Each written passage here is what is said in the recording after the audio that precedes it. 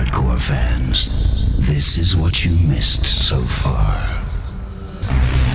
From then until now, and even blasting into the future, the Angel of Thunder. It'll demolish your nerves and boil your blood. Only the strong ones will survive. So all you softies, get out of the way! This mega mix monster is gonna burst your eardrums and change your life. The Angel of Thunder is gonna take you back to the primeval birth of hardcore, back to the days when the newborn hardcore creature oozed out of the slime to terrify your world.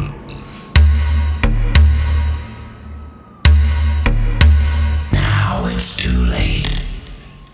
It's Mayday. Mayday. X amount of pressure. X amount of roar. Yeah, so we're going to interview Tom from the Raw 90s Rave podcast. It's another podcast which sort of is targeted towards the same audience as my Hardcore Never Die one, which is a spoken word podcast. So we've got Tom here, we're going to ask him a few more questions about Raw. So, full name, we know, Tom. It's Thomas Robert Latcham, if you want to know my full Robert name. Latcham, yeah. Okay. Age? 38, and I'm actually thinner than I've been in quite some time. Yeah, it's been good to me, the lockdown. I've been, just not eating, basically. It's remarkable how much I used to go to pubs. I think that's what it proves. Right, okay, 38. And where are you from, Tom? North London. From North London. Okay. I grew up in Shrewsbury, so if London wasn't necessarily a big home of hardcore, I suppose it was a bit, but Shrewsbury really was. I mean, Shrewsbury, it was big, happy hardcore place, big town. But I left there when I was 14. 14. What were the events in Shrewsbury back? I didn't go. I was 14. Right, you didn't. What on your radar? No. No. I didn't get into it until I was like 17, 18, but in London. Right, okay. But my mates were into it in Shrewsbury, and like they're older sisters and that. They're older sisters and brothers. But you'd always hear of them going down to Milton Keynes to the Sanctuary, but they used to have like lots of free parties as well in that area because rural and that sort of stuff. Yeah, okay. Favourite tunes? 3 favourite tunes? Rave tunes? This is again, it's hard. I'll say producers. How does that sound? I really like Seduction stuff, like his old stuff. I haven't heard much of his new stuff, and I don't know if I'm going to pay for it for the Kickstarter. But I like Seduction stuff. The Cruise as well, like Lonely by The Cruise. Fantastic, that tune. Like, it's one of the most beautiful tunes, rave or non-rave, that I think I've heard. And it's got like little techno elements in it as well and that sort of stuff. God. We've got one more. No, I really should have thought about this. No, I can't think. Off the top of my head, I can't think. Okay. I'll come back to it. I was having a mix last night, and I mixed all of the tunes that I like. I don't know. There's all sorts. Favourite rave? The best rave I ever went to was Future Vibe, I think. But even though it wasn't very full because there was a train strike. So it was like half full, and they only did 1 or 2, I think, and then they just canned it. But the production levels were so high, as you wouldn't be surprised to learn, by both Future Dance and Vibe-A-Light. But I used to really love the Future Dances, so that was why I liked Future Vibe, and it was just a massive Future Dance. So where was Future Vibe? Future Vibe was at the Sanctuary. Was it Sanctuary? Right. Yeah, they had one at the Sanctuary, but they used to do them at they used to do Future Dances at Castle Studios, and it was when hardcore was really on its arse. And the first one they did was tiny, but they grew. And then the 5th one, it was all right. It was decent numbers, and then they moved to Bagley's, so they were obviously doing okay. They moved to Bagley's, and it wasn't quite as good when it was at Bagley's, but great production, top music, because they really did a lot of. They did a lot of freeform stuff, and I was really into sort of that sort of early trancecore, early freeform stuff, and so they did a lot of that. So I was into that. So what was that? Maybe 99. Hardcore was on its ass. 99, 2000. 2000, really. Yeah, that was when 2000. Future Dance was sort of going. So what a time to get into hardcore when it's on its ass. Well, to be honest, you go to these events and you're like, this rave's almost for me. This is great. I suppose, dance floor to yourself. Atmosphere wasn't brilliant, right? But to be fair, that's not true. The atmosphere was good, and I think the atmosphere was good because it was only hardy people. It was only people who really, really liked it. Really wanted to be there, yeah. Yeah, and so actually, it was really sad. You know, these were people who genuinely loved happy hardcore, and regardless of how few people were there, they were going to go and have it. And so I met a really nice community among people. So yeah, that was it was a weird time to get into hardcore, but there were positives. Yeah, I suppose it only got better from 99. And also, the music was good. Like, the music was crap in 97, 98. Like, I'm sorry about that. The majority of it was rubbish, right? And I know that people like it, and that's fine, that's cool. But for me, no, it was too generic. It was too cheesy. The kicks were all the same. And actually, when all those people who were making that stuff stopped making it because they weren't able to make any money out of it anymore, you had the people who were actually really into the music, like HB, Ponder, Chrissy Manic, people like that, Raw Elements, Uplift. They were making some really, really great tunes because they properly cared about it, and they weren't doing it for money. They did it because it was a hobby or their passion, So there was actually some really decent tunes being made around then. They just didn't get the love that perhaps they deserved. So when sort of 99, 2000, we started to get into the early 2000s when you had all the Raver Babies, the Quash, the Evolutions, that sort of new school happy hardcore sound. What did you think about that? So it was sort of leaving the transcore sort of sound behind, but hardcore really blew up again. Yeah, I liked some of it, but I felt the problem was that to be diplomatic here, it's nobody's fault. I don't think, but a lot of the raves, well, I don't know. We're going to explore this, whether whose fault it might have been or why this happened.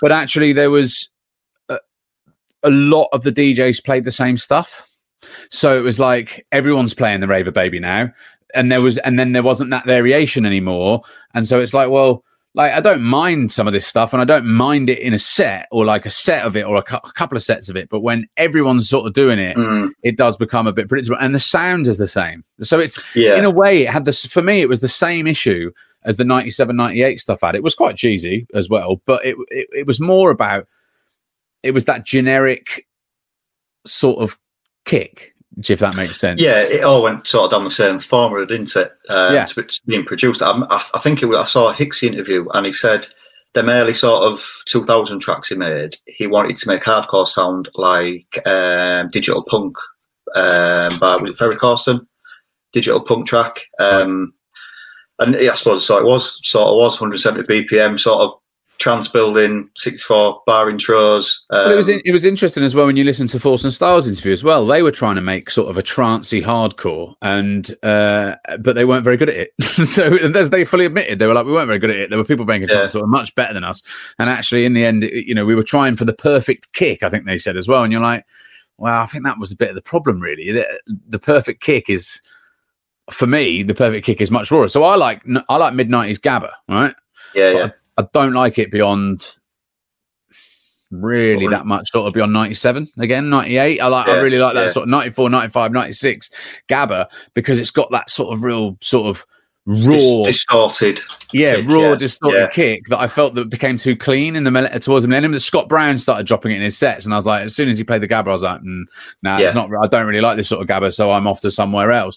And actually, I think that it's the same thing about movies, right? So the digitization of our society has been really great in many ways, but also unfortunately, it's lost that rawness, the creativity. Like, so, when people were making it on, like sampling machines and things like that, like really like an old Amiga or whatever, you really had to work the machine to get something out of it. But then it became digitized, and everyone had the same sample packs, and everyone could just make it and on a computer. And I feel that music, like movies, when they've got CGI compared to having to actually create a set, like an amazing set, like Hook, for instance, something like that, that was real. That was all real. That was all made. That's incredible. Whereas, you're like, well, that's CGI. That's not real. So it's not as incredible as that. And it's the same thing with music, I think. I find, do you see my point? Yeah. I see the similarity between Hook And, and Raver Baby. Yeah, Hook and Raver Baby. I heard the Raver Baby full back catalogue. It's not available anywhere. I think a hard drive went missing at Ixia or something. Is that right? Yeah, but the whole back catalogue of Raver Baby, if you've got the vinyls, you've got it. You can't get it digitally anywhere, I believe. Is that right? Yeah, that's what I heard. There's some rare Raver Babies out there that I was trying to find digitally, which you can't get hold of now. Well, maybe you should get. Does Hixie not even have them? I heard that he lost the hard drive with all the. So he doesn't even have his own tunes. He'll probably have the vinyls. I assume you can maybe ask him one day. I'm sure he'll have the vinyls. We'll get him to rip them for you. Yeah, good lad.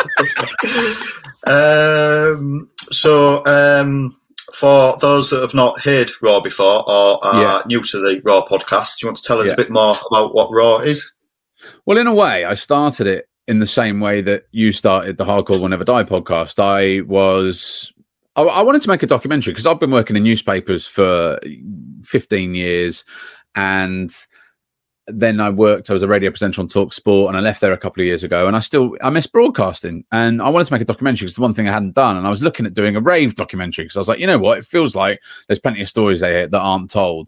And then lockdown happened, well, just as I was planning to do, sort of start pitching a documentary, and I was like, well, that's not going to get made, is it, this year? So I may as well can that. But so I was sort of spending a lot of time on the internet at the start of lockdown. And again, I noticed lots of Facebook pages, not like you, obviously, because you were before that sort of time, but loads of Facebook pages devoted to rave.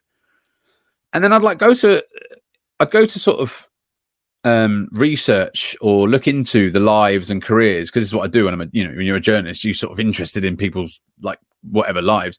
I'd go to look at some of the rave artists. I'm like, there's no interviews. There's nothing, absolutely nothing.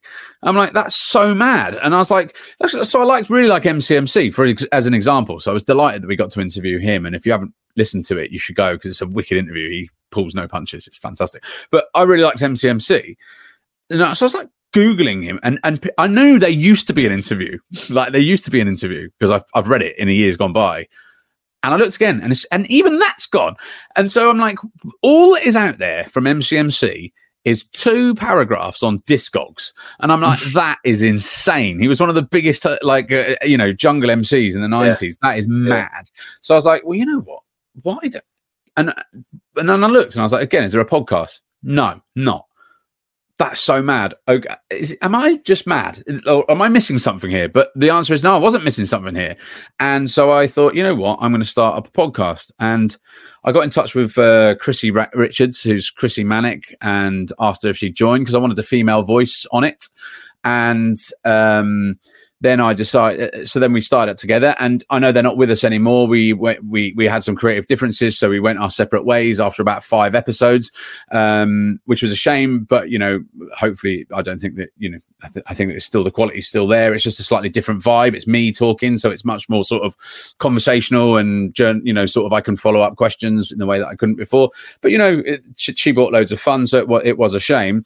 But we went our separate ways, and I carried it on. We went all video. So now we're on video. So we're on YouTube. So basically, if you want to see the people that you love being interviewed, it's even better. The audio was good, but the video has brought it, significantly more interest, numbers.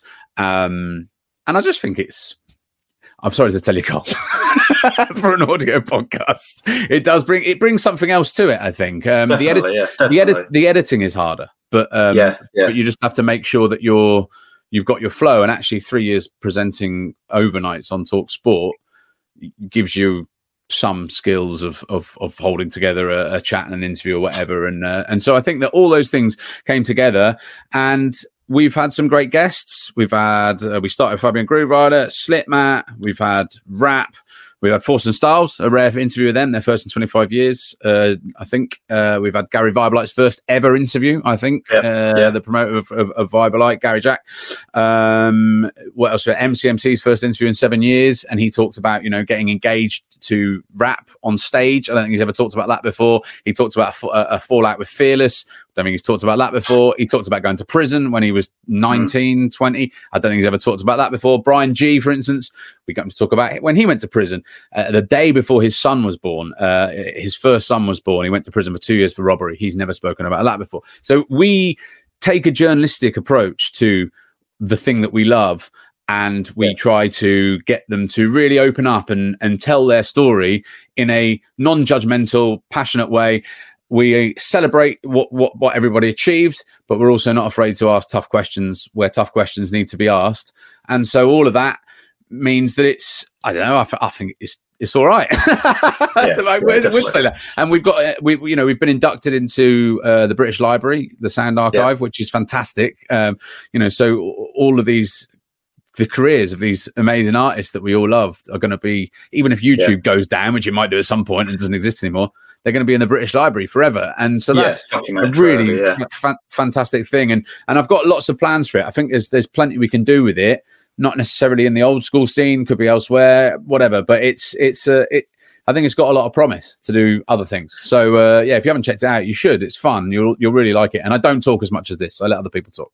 Do you think you've sort of capped it by calling it Nancy's Rave Podcast? Have I limited it in terms of the numbers or the time? Or the time who we can interview and... Well, both. You're right. It is limiting. Of course it is. Like, you have to be realistic. But we created a list before we started of 80 people, right? 80. So I own, and that was just the obvious people, that wasn't even, people that I've sort of thought about in the process of, oh, right, yeah, no, they'll do. And, like, for instance, Scorpio wasn't on the list. I don't think, he might have been, but I don't think he was. Sorry, Si. Don't mean to offend you, but I don't think he was. It was quite a big list. Well, we only do one interview every fortnight, and we do one part that rolls out every week. So it's every Friday, by the way, if you don't know us, if you've not seen us before. And we do sort of like one part 1 week, one part the next week, but it's only one interview a fortnight for capacity reasons, really. So really, we can only do, in a year, we can really only do 25 people. So if we've got a list of 80, this could go on for a long time. Now, I'm not saying it will, because some have said no already. I won't say who, but some have said, no, I'm not going to do it. It's not for me. Thank you very much. And you've got to respect that. So you're not going to get everybody. But there is plenty of scope, and, you could go for some time. I mean, the big desire would be like Carl Cox. He would be, we're working on Carl. We're hoping we're going to get Carl. Which would be Nantes, obviously, Very much so. Hardcore, wasn't he, in the 90s? Of course, and he famously left and went to techno, and has been. I heard he's done quite well since then. So it'd be fascinating to discuss why he decided to do that. He's one of the aims. LTJ Bookham's a big aim. Liam Howlett a big aim. But we've got big aims, and I'm the sort of person that tries not to stop until he hits those aims. So we'll see. But I think there's a scope for doing other stuff, like other genres of music and things like that, because there is a cap on old school in terms of numbers. So if you look at, this is a bit techie and boring, but if you look at like Mickey Beam's website, I don't know if anyone likes Mickey Beam's, like he puts like loads of old school tunes up. He's got 45,000 followers. The Helter Skelter organization's got 25,000. So that sort of gives you an idea about the potential upper limit. So, there is one, of course there is. So, but you know what? It's not really why I did it. I mean, if I was doing it for numbers, I wouldn't have done old school rave music, would I? No. You say you started going raving sort of around the year 2000. Is there not people who you saw DJing and running events and MCing in the 2000s that you'd like to? I only really went for about 4 years, mate. I still go now. I go to like old school events now, but I really only went to UK hardcore events for about 3-4 years. So it really is Slam and Vinyl, Future Dance. Yeah. And I would like to interview Future Dance, but I could interview John Chaos instead. He's been around since the 90s. So just because most people didn't come up in 2000 and didn't exist before the 90s. So most people have got a link. I mean, almost everyone has got a link to the 90s. Anyone we have on Raw, they might not have been around in the 90s. We have Watsy on. He wasn't there. He came around in 2000. But he MC'd with all the big events of the 90s and with a lot of the MCs and DJs of the 90s. So we talked to him about that, so that everyone has a link in some way. But in terms of upfronty stuff, upfronty stuff from 20 years ago. Well, yeah, indeed. Yeah, the upfront stuff What's that called? Like medium old school or something like that? What do you call that? Yeah, mid old school, new old school. I like the way you have transitioned from audio to video, because I'll see the latest episode drop on Spotify, something like that, on social media, and I used to listen to it straight away, driving around. But now I wait till I get home and I've had a drink and I can sit and watch it on YouTube. It's nice. You sort of meeting your heroes, aren't you? It's a lot better on the video. There is. Definitely. I think that some people like to listen to them when they're driving. So it's been interesting. Our numbers have significantly dropped off on audio. We still do an audio version, but our numbers have dropped off on the audio. And there's a reason for that, of course, isn't there? It's because, if you can look at something, it's always much more fun. But there are some people who will like to listen to it when they're at work or whatever, or when they're driving around in their car. So we get hardly any numbers on SoundCloud, right? But I didn't put one up on SoundCloud the other day because it was a bit rubbish quality sound-wise. And someone messaged me to say, excuse me, you've missed out an episode on SoundCloud. I was like, oh, well, no, I deliberately didn't do it. And he's like, well, because I listen to SoundCloud when I'm driving. I'm like, that's quite annoying, really, because we only get about 100 listens on SoundCloud, but there are 100 people who do like listening to it on SoundCloud. So you're like, well, I want them to be able to listen to it as well. So that cost me like $10 a month. It's $10 a month into SoundCloud. A handful of listeners, but anyway, whatever. If people like to listen to it that way, then that's fine. Who have you been most starstruck over interviewing from through the podcast, or nervous about interviewing? No one. No, I know that's a terrible answer, but the thing is, mate, I've worked in national newspapers for 15 years. I've interviewed Jose Mourinho. I've interviewed the Prime Minister. So that's not to say that these people aren't important, but the reason I don't get starstruck is because I see them as people. Right. It's like they are people to be interviewed, and they have great successes of which I'm really interested in finding out about. But they are just people. They're just people who excelled in an area that we're all into, But I like interviewing anybody. That's the beauty of being a journalist, is just interviewing people and talking to people and finding out their story. And we've applied for the British Podcast Awards. And one of my entries, which we probably will win none of, obviously, but one of them is for best interview. And as I say in it doesn't matter who you're interviewing. They can be like the most famous celebrity in the world, or they can be just some person, that you meet on the street. Everyone's got an interesting story. Everyone. It's just about how you find it. It's about sort of doing your research. It's about asking clever questions. It's about following up when people say certain things and getting to the root of stuff. And so in that sense, it's sort of, you could be interviewing anybody. Like, it's just about learning their story, and that's what I try to bring to the podcast. Yep. So all these people who may be watching this back, who you've interviewed, are sat there thinking, "Oh, I hope he says me." You've just crushed all them now, haven't you? Well, if they are, if they are listening and thinking that, I loved interviewing you all. That's what I'll say. But I feel the same. Whoever I interview, whoever it might be. Okay.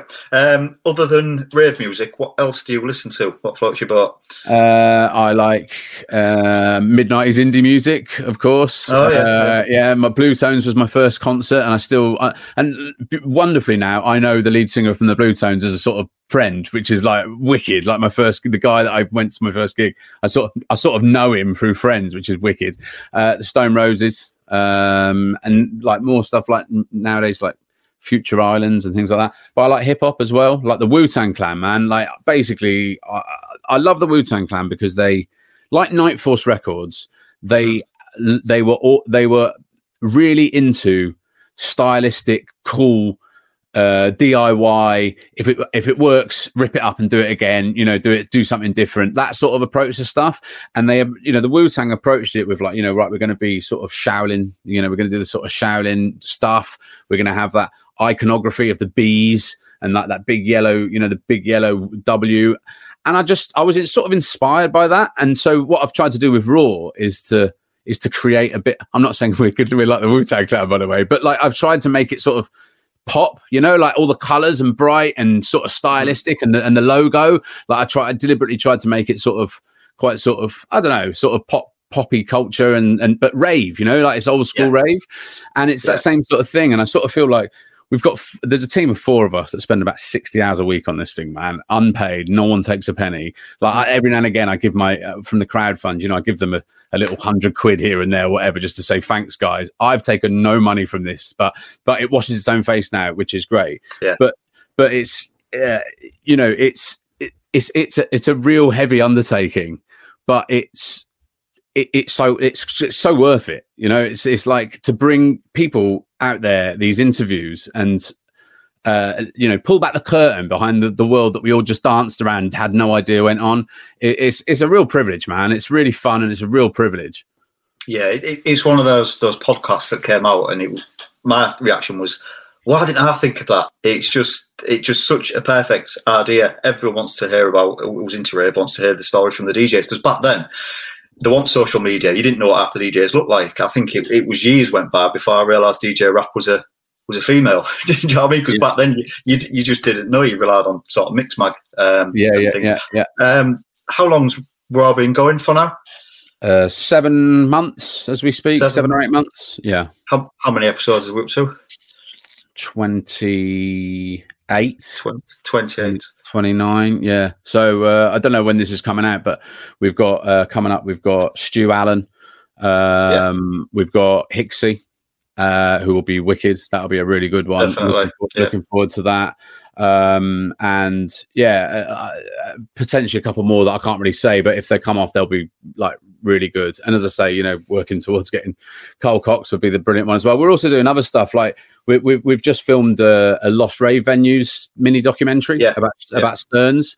I don't know when that'll come out either, but it's just trying something different, because those sort of history docs, people really love them on the internet, like on YouTube. They really get into those sort of, like the history of the tube and shit. You're like, why?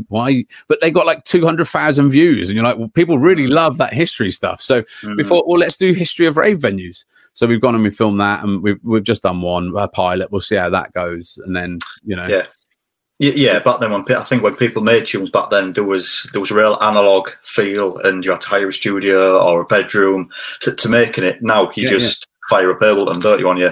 There's no real story to tell about where that sample came from or how you made that tune. But back then there was a story to tell, definitely. Yeah. And there's such a rich history in the rave scene. It really is, and it's largely unexplored. And so that's what makes this, I think, such a rich vein of podcasts, and it's the same with you, man. You must be discovering all the time, like tunes that you didn't know from the 90s, like an old B-side and all that. Yeah, exactly, man. So you're helping to, you too, like your podcast, like ours, is helping to explore a largely still unexplored scene. Really, it's great, man. It had so much to offer, didn't it? The 90s, it wasn't long enough, is what I say. The 90s weren't long enough. We weren't done with it. Right.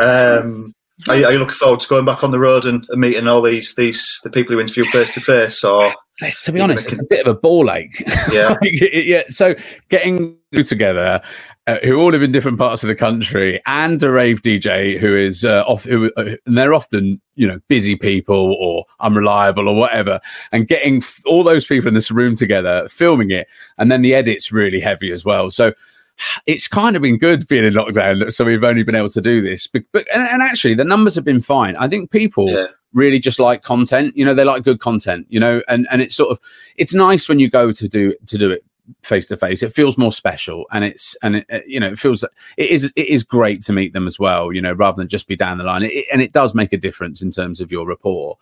But I think that the ultimate thing is, are you seeing interesting interviews with interesting people that you're interested in? Yes, you are. It doesn't really matter in what form that's done, I suppose. But yeah, I mean, I'm just looking again. I'm looking forward to going to a rave. Like, I'm looking forward. So I've already bought tickets to Ollie Thumper's Chapel of Chaos. Yeah, that falls on my 40th birthday. I really want to go, but I think I'm going to be hopefully abroad, doing something abroad. But I would really like to be honest, to go to that. No offense, Ollie, but if given the choice, I also would prefer to go abroad. But indeed, but also I think I'm going to go to Return to Source as well, which is Ollie's other one, which is a sort of mixed arena 91 to 99 rave event, all in one room, all different styles of music between 91 and 99. Some really good acts as well, like Fallout's playing, so I'm really looking forward to seeing her. So I've got a couple of trips to Birmingham to come, so yeah, I just hope they happen. That's all. Yeah, Are you going to get Ollie on for a chat? Have some interesting stories to tell. I've had him on a little bit early on in one of the episodes. We had a debate on, but yeah, he's a good lad. He has got plenty to say. yeah, his character into top bloke. Where can people find Raw? I mean, so we're on YouTube. Just search for Raw, the 90s Rave podcast. We're also on on Spotify and iTunes, Raw, the 90s Rave podcast. But YouTube is where you'll find all of our best stuff, really. So yeah. Definitely. Yeah, well, we was having a chat before about our favourite sort of early 90s, 93 tunes, and I've put a mix together which will be available on your podcast and my podcast. Yes. Sort of my favourite 93 tunes, your favourite 93 tunes. Okay, right. So earlier on, I couldn't remember any names of tunes. Do you want to just say what the tunes were that I said? No, you forgot You're asking me what your favourite tunes One of them was the B-side to SMD1. Yeah, it was.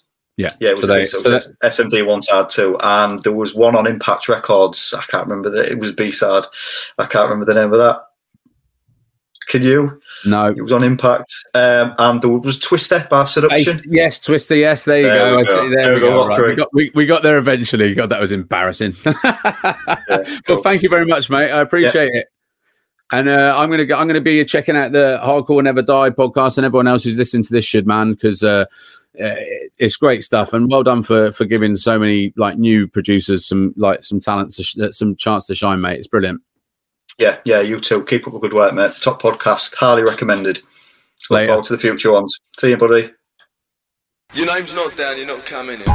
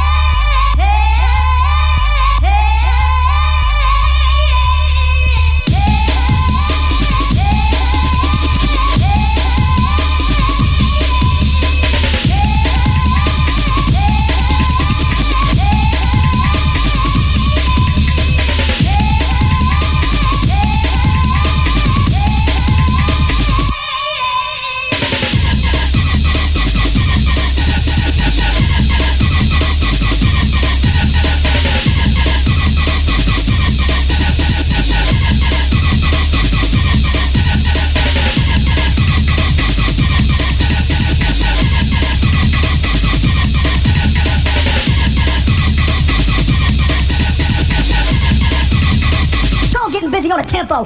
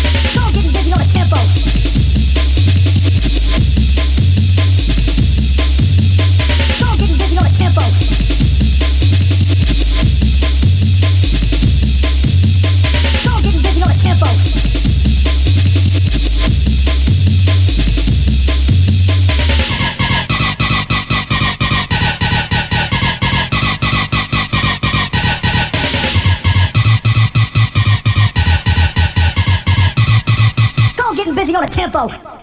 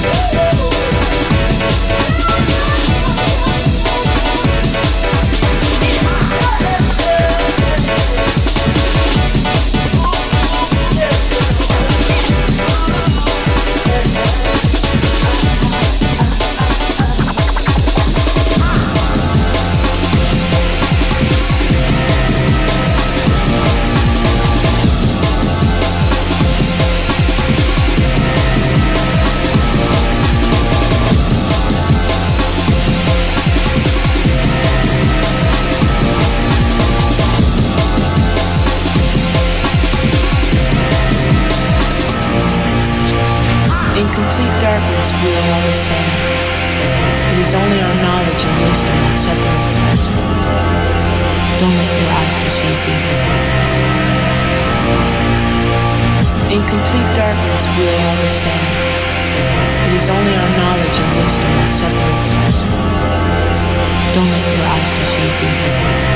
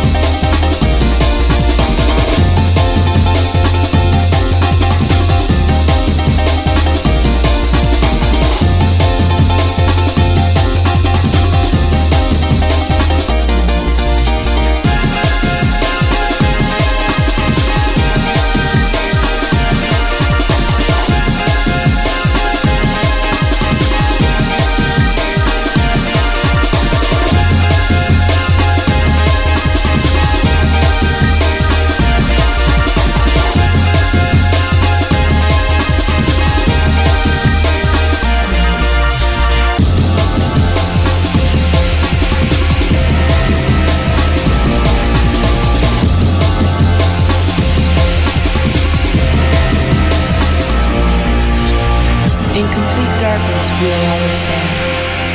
It is only our knowledge and wisdom that separates us. Don't let your eyes deceive you.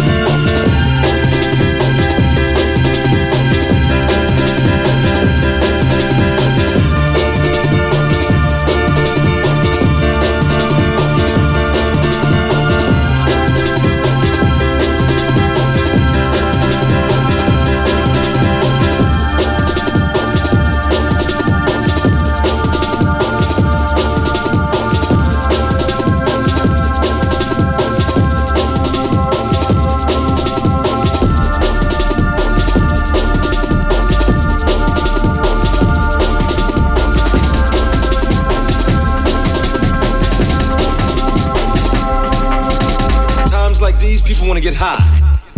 Real high and real fast. Times like these people want to get high. Real high and real fast. Real high and real fast. Real high and real fast.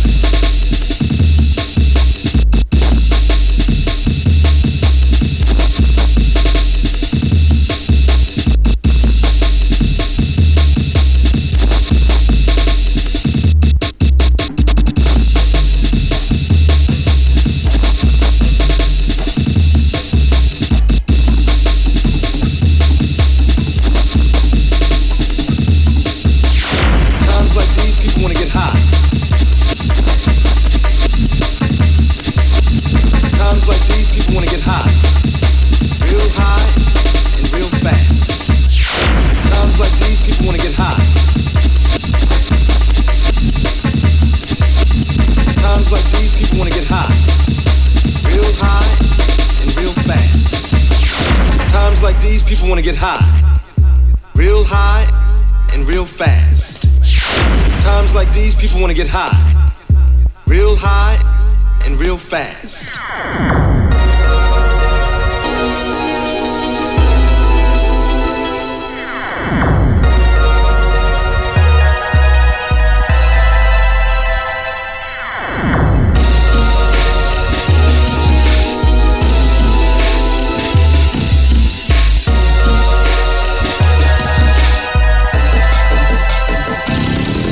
Real high and real fast. Real high and real fast. Real high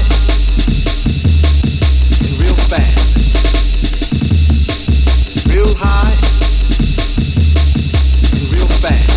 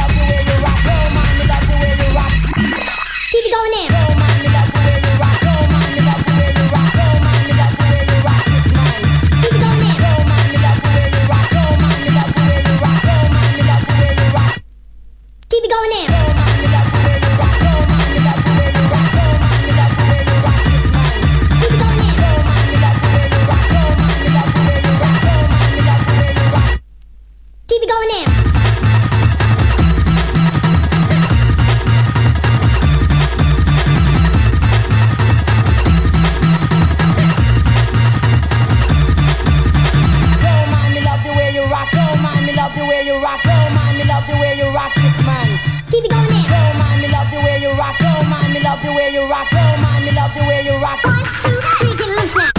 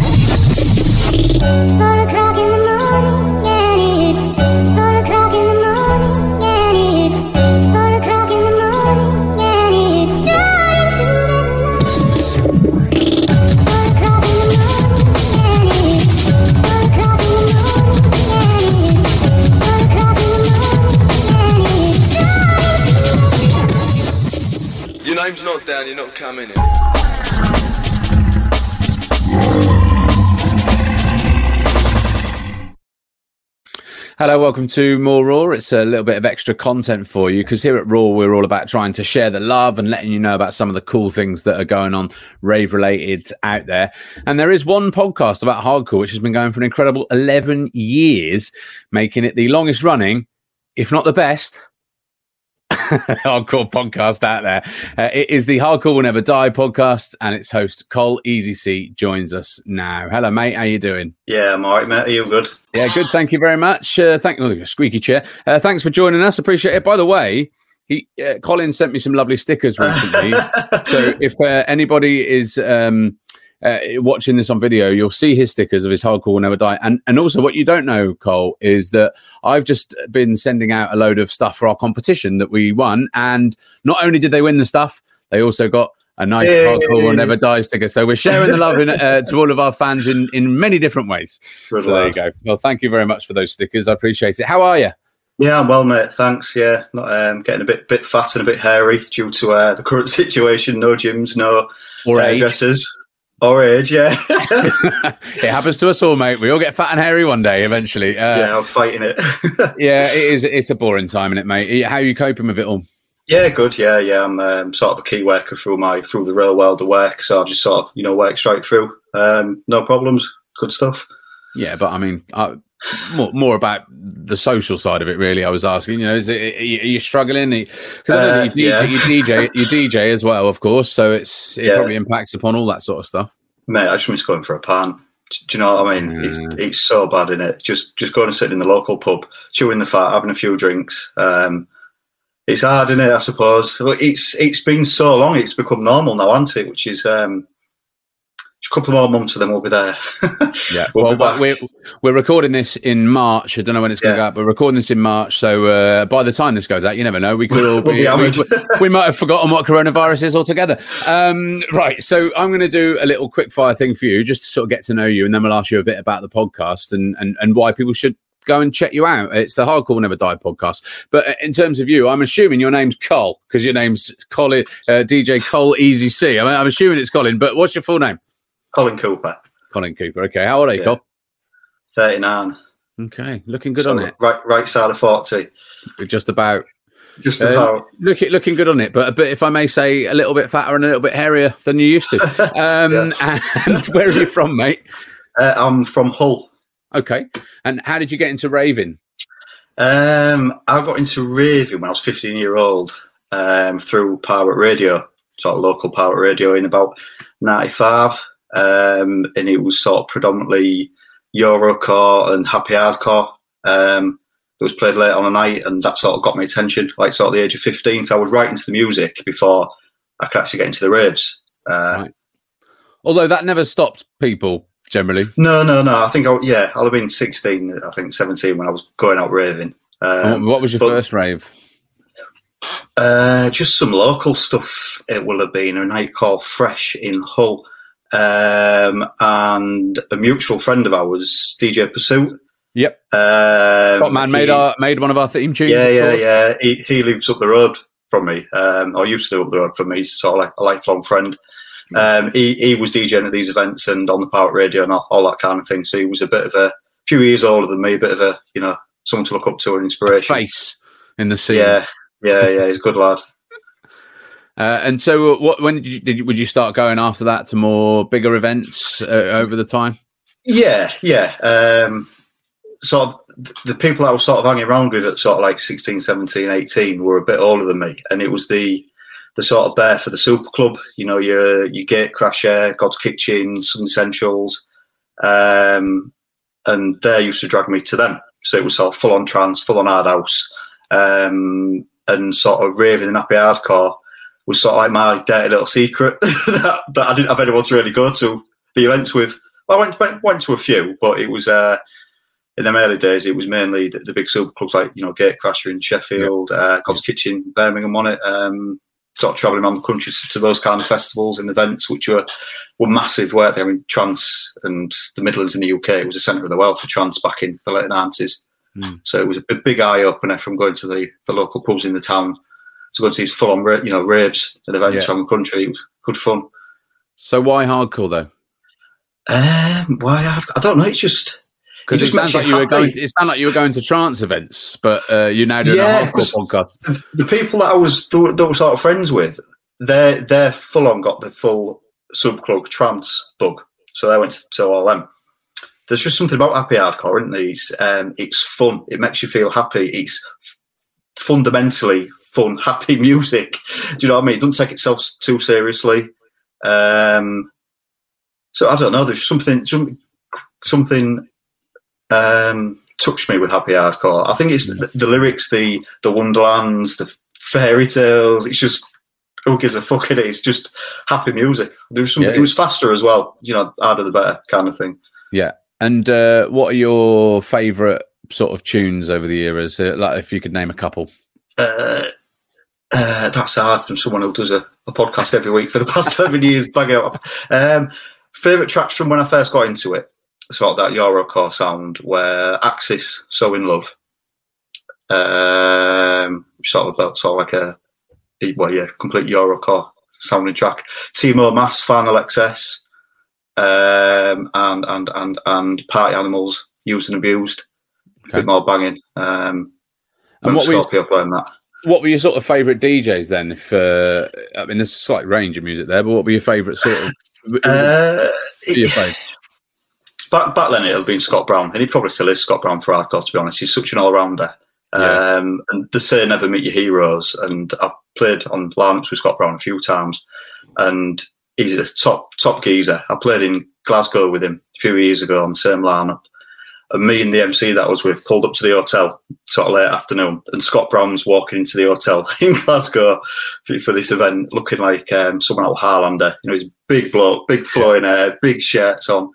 The kid that I was with, the MC that I was with, knew him. So we sort of hooked up, and Scott took us round Glasgow drinking with him and his mates, because he's from Glasgow. And when he's up there, he goes and sees his family, his brother, some of his mates kind of thing. And he took us drinking before the event round Glasgow. So I thought I could drink. But you go drinking round the back streets, the backstreet boozers with Scott Brown. He'll teach you a thing or two about drinking.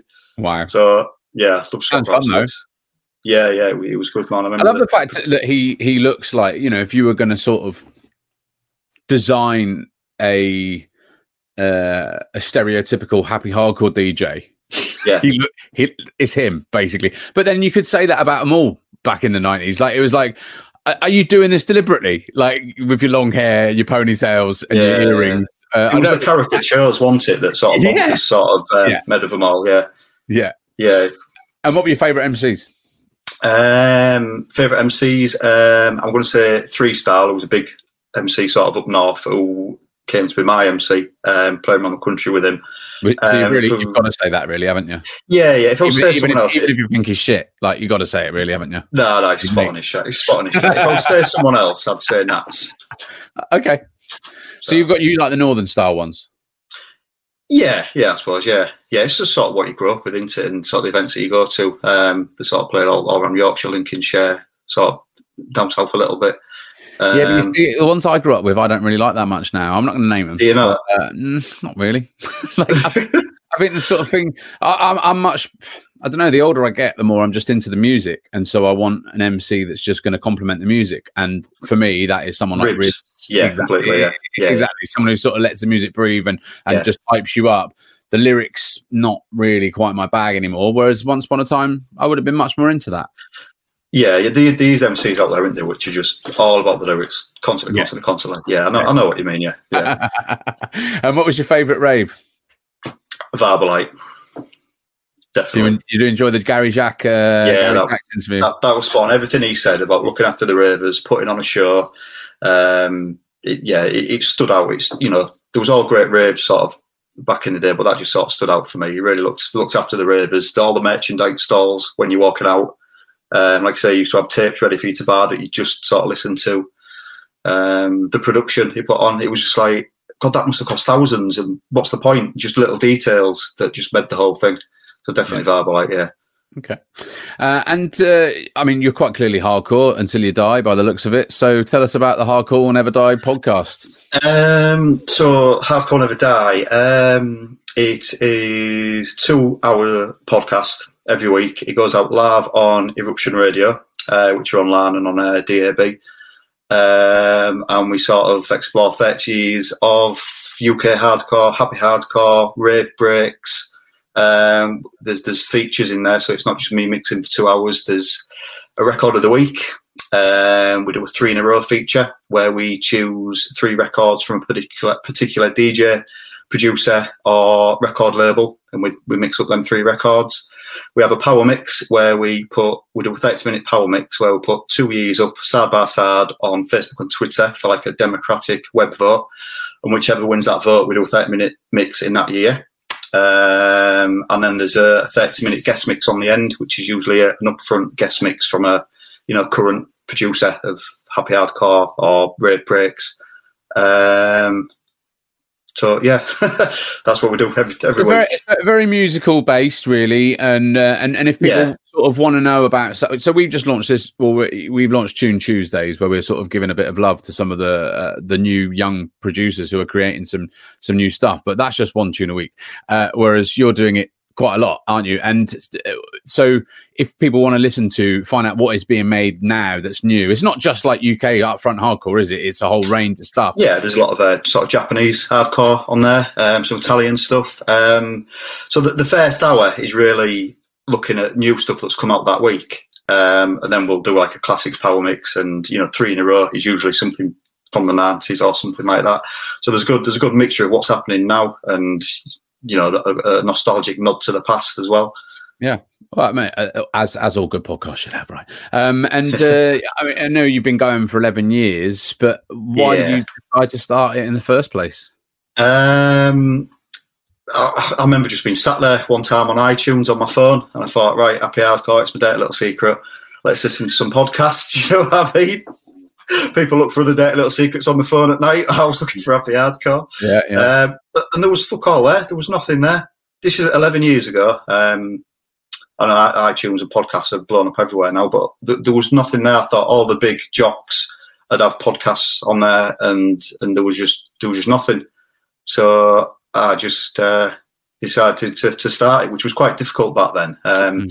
You use sort of websites now, pod site hosting companies, which will do a lot of it for you. But back then there was a lot of submitting to iTunes and dealing with your own RSS feed and meeting certain criteria. And I know it took, remember there was weeks where I was just checking my phone constantly to see when it was going to be listed, and it finally got listed in there. I mean, I will say that it's not that much easier these days. It's a right fucking faff to get on in the first place. But once you're up, it's much more straightforward. Did you have any idea that you'd still be going 11 years later? No, I never really thought that far ahead. I don't think. When I first started, it was just me mixing for an hour or 2 hours, and it was monthly. I started it monthly. Well, that would have been quite novel, probably, because I mean, recently with you can't move through Facebook without seeing some shithead doing some crap, crap quality stream. So this would have been quite novel back in 2009. Yeah, that's when it would have been. Yeah, 2009. Yeah, it was good. I mean, we did it monthly because I think there was restrictions with the hosting back then. It wasn't just unlimited content kind of bandwidth. Back then you had like a monthly growth. So I think that's why I started it monthly. And I only had so many records. I thought if I do this every week, do you know what I mean? You're going to be playing the same records over and over again. Because it was just about anthem bashing sort of when I started it. For the first 100 episodes, it was just anthem bashing 90s happy hardcore, really. Back then. And what was the reaction to it in the early days? Did it take a while to take off? And was there a moment when you thought, oh, this is actually going somewhere here? Yeah. Sort of after when we sort of got to about 100 episodes, and it was Happy Hardcore Classics, it used to be called when I first started it. We was just sort of anthem bashing stuff, and I wanted to play more breakbeat stuff or more of the harder gabber stuff. And with a podcast being called Happy Hardcore Classics, it sort of limited to what you could play. So I changed the name to Hardcore Will Never Die after a couple of years, after 100 episodes. I didn't really think too much about it growing at first. I enjoyed doing it. I'd have done the podcast if no one listened, because I like listening back to it and the discovery of new records and all that. Do you know what I mean? And then it just sort of took off. So actually, as a DJ, being as you are a DJ, it's actually a really smart way of getting new tunes, right? Yeah. I suppose. Yeah, I mean, tunes cost nothing now, do they? I mean, like, what was it? Well, I mean, that's an unfortunate position that these producers find themselves in, isn't it? It's impossible to monetize. But the thing is, it's more. I'm talking not necessarily about the cost, but you must get sent a lot. You must be right on top of it. Yeah. You get. I think over the years I've sort of build up relationships with producers and labels, and there's a lot of free stuff on SoundCloud, and there's a lot of people on SoundCloud where you can buy tracks off them, and you've just got to sort of follow the right people. And over the years and years that I've had SoundCloud, I've just sort of built up a sort of community of people that I go to for that kind of music, or you see their new tunes come up and you can look at them. Must be a bit of an admin nightmare, though. I mean, I'm even finding just Tune Tuesdays is a bit of an admin nightmare, and I'm only doing one tune a week. Yeah, that's kind of why I sort of do an hour of the new stuff each week, because there's so much shit out there, isn't there? Especially with the new stuff everyone's producing. Not on Tune Tuesdays, mate. Not on Tune Tuesdays. But the new UK Happy Hardcore sound, every man and the dog's making it, and they all follow the same sort of formula. Same sample packs. You will have to forgive me here, Carl. I don't know what that sounds like. What is this new UK upfront sound that they're playing? What is it like these days? The last time I listened to upfront hardcore was in about 2004. So, new UK hardcore. Well, I suppose it's been called UK hardcore for quite a while. For me, hardcore was happy hard. Yeah, it was happy hardcore. Then in the 2000s, it was sort of rebranded as new school hardcore, wasn't it? And then it's now called UK hardcore. And you get Japanese producers making UK hardcore, which is weird. It's all just hardcore. But as long as it's got a sort of... What's the sound now? The sound that I like, because there is a lot of shit out there, right, is it's got a sort of breakbeats behind it and a bit of a nostalgic nod to the past. And the riffs and the synths of... There's a lot of new UK hardcore stuff out there, which is 2 minutes long, 2 minutes 30 long. Do you know what I mean? They're just churning it out. A lot of the music, but at least the younger generation are making it, and it's going to push the scene forward, isn't it? I suppose. You'd hope so. I mean, they're making it. We talk a lot about this, and this is partly why we started Tune Tuesdays, because we wanted to sort of reflect that there is. It feels like, I know you say hardcore will never die, but it really did feel like it did die for a while, and actually there is a resurgence in some of the, particularly as well in the breakbeat, that sort of 91 to 95. They're doing some really great stuff. For you, are you feeling that? Are you getting that impression as someone who gets new music every week and plays it out on your podcast that there is something different and special brewing again? I mean, it never went away. It just went back underground, didn't it? Which is, it's always been there for the people who are into it. It just hardcore's always been there. It's just sort of been in the underground. The new breakbeat sound, which I say new, I've got trust me about 5 or 6 years old now, but even before that, a lot of stuff on Nightforce, they've continued through, and they're making breakbeat hardcore with maybe a bit of a kick behind it. I love the new rave break stuff. I do some rave breaks dedicated only mixes on the podcast, and they get so much attention, and people are always track RDs, and with the rave break stuff I'm just so lazy, I never put them up. But the reason I ask is that we sort of see people like for instance Chris Howe, Lunacy, moved back from America, big Facebook post about how he feels like the scene is it's busier than it's ever, it's going to blow up, and he wants to be back here as part of it, maybe putting on a rave, putting out young people who were never around in the 90s, people like Tim Reaper, Coco Bryce over in Holland, Pete Cannon, they're the obvious thing. But there are others and more, but they're the sort of figureheads, I suppose, in this new thing. But there are more of those. They're young and they're making real quality stuff. That's what I mean. It feels like there's more good stuff being made of that old sound. Definitely. I think a lot of the people that are making it are sort of maybe our age or a bit older were making that early breakbeat sound. But I hope that continues. There's the events that were sort of happening were more down south in the UK, weren't they, with Calling the Hardcore, and I saw one today in Oxford. Ox Breaks, I think it was called. Is that the one? Yeah. Pete Cannon's on at that one. I want to go to them when things open up again. I'll sort of make the journey and go down to them. There's not really much, because I'm in sort of the north of England, sort of Midlands north. Not really seen much of that up here. Well, I've wanted to go to that Ox Breaks one, so maybe we can meet up and hold hands or something. Okay. We'll get our hands in the air together. And you make music, is that right? Yeah, I make sort of 90s inspired happy hardcore. Sort of 909 kick, lots of break beats over it. Keep it silly, sample everything. Some stuff's original, gets released. There's a lot of stuff on maybe my SoundCloud that don't get released because it's just full of samples. But it's just good fun to make happy hardcore. You know, you can't go wrong. So yeah, produce quite a bit. Not as much as I'd like to. It is time consuming, as everyone knows. Where can people find your stuff? It's on Spotify, and the new stuff's on Spotify. The original stuff that you can have released, and if you go to my SoundCloud, there's probably some bootlegs and things on there that I've made. There's some fun tracks sampling like Ghostbusters and Cheech and Chong, and you know, I always used to joke. sample everything. I always used to joke to my mate that when you were in a rave and you were really high, that everything just sounded a bit like Ghostbusters, and particularly when I would go to like a tech house night or whatever. But actually yours is Ghostbusters. So I'd be like, this actually is Ghostbusters. And so why should people come and listen to the Hardcore Will Never Die podcast? Like what we do? Because happy hardcore solves everything. Very good. If you just want to listen to people anthem bash, just listen to the first 100 episodes of mine, or listen to someone else, or listen to someone on Facebook.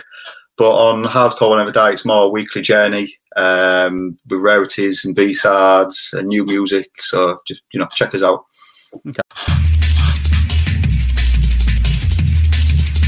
X amount of pressure, X amount of raw.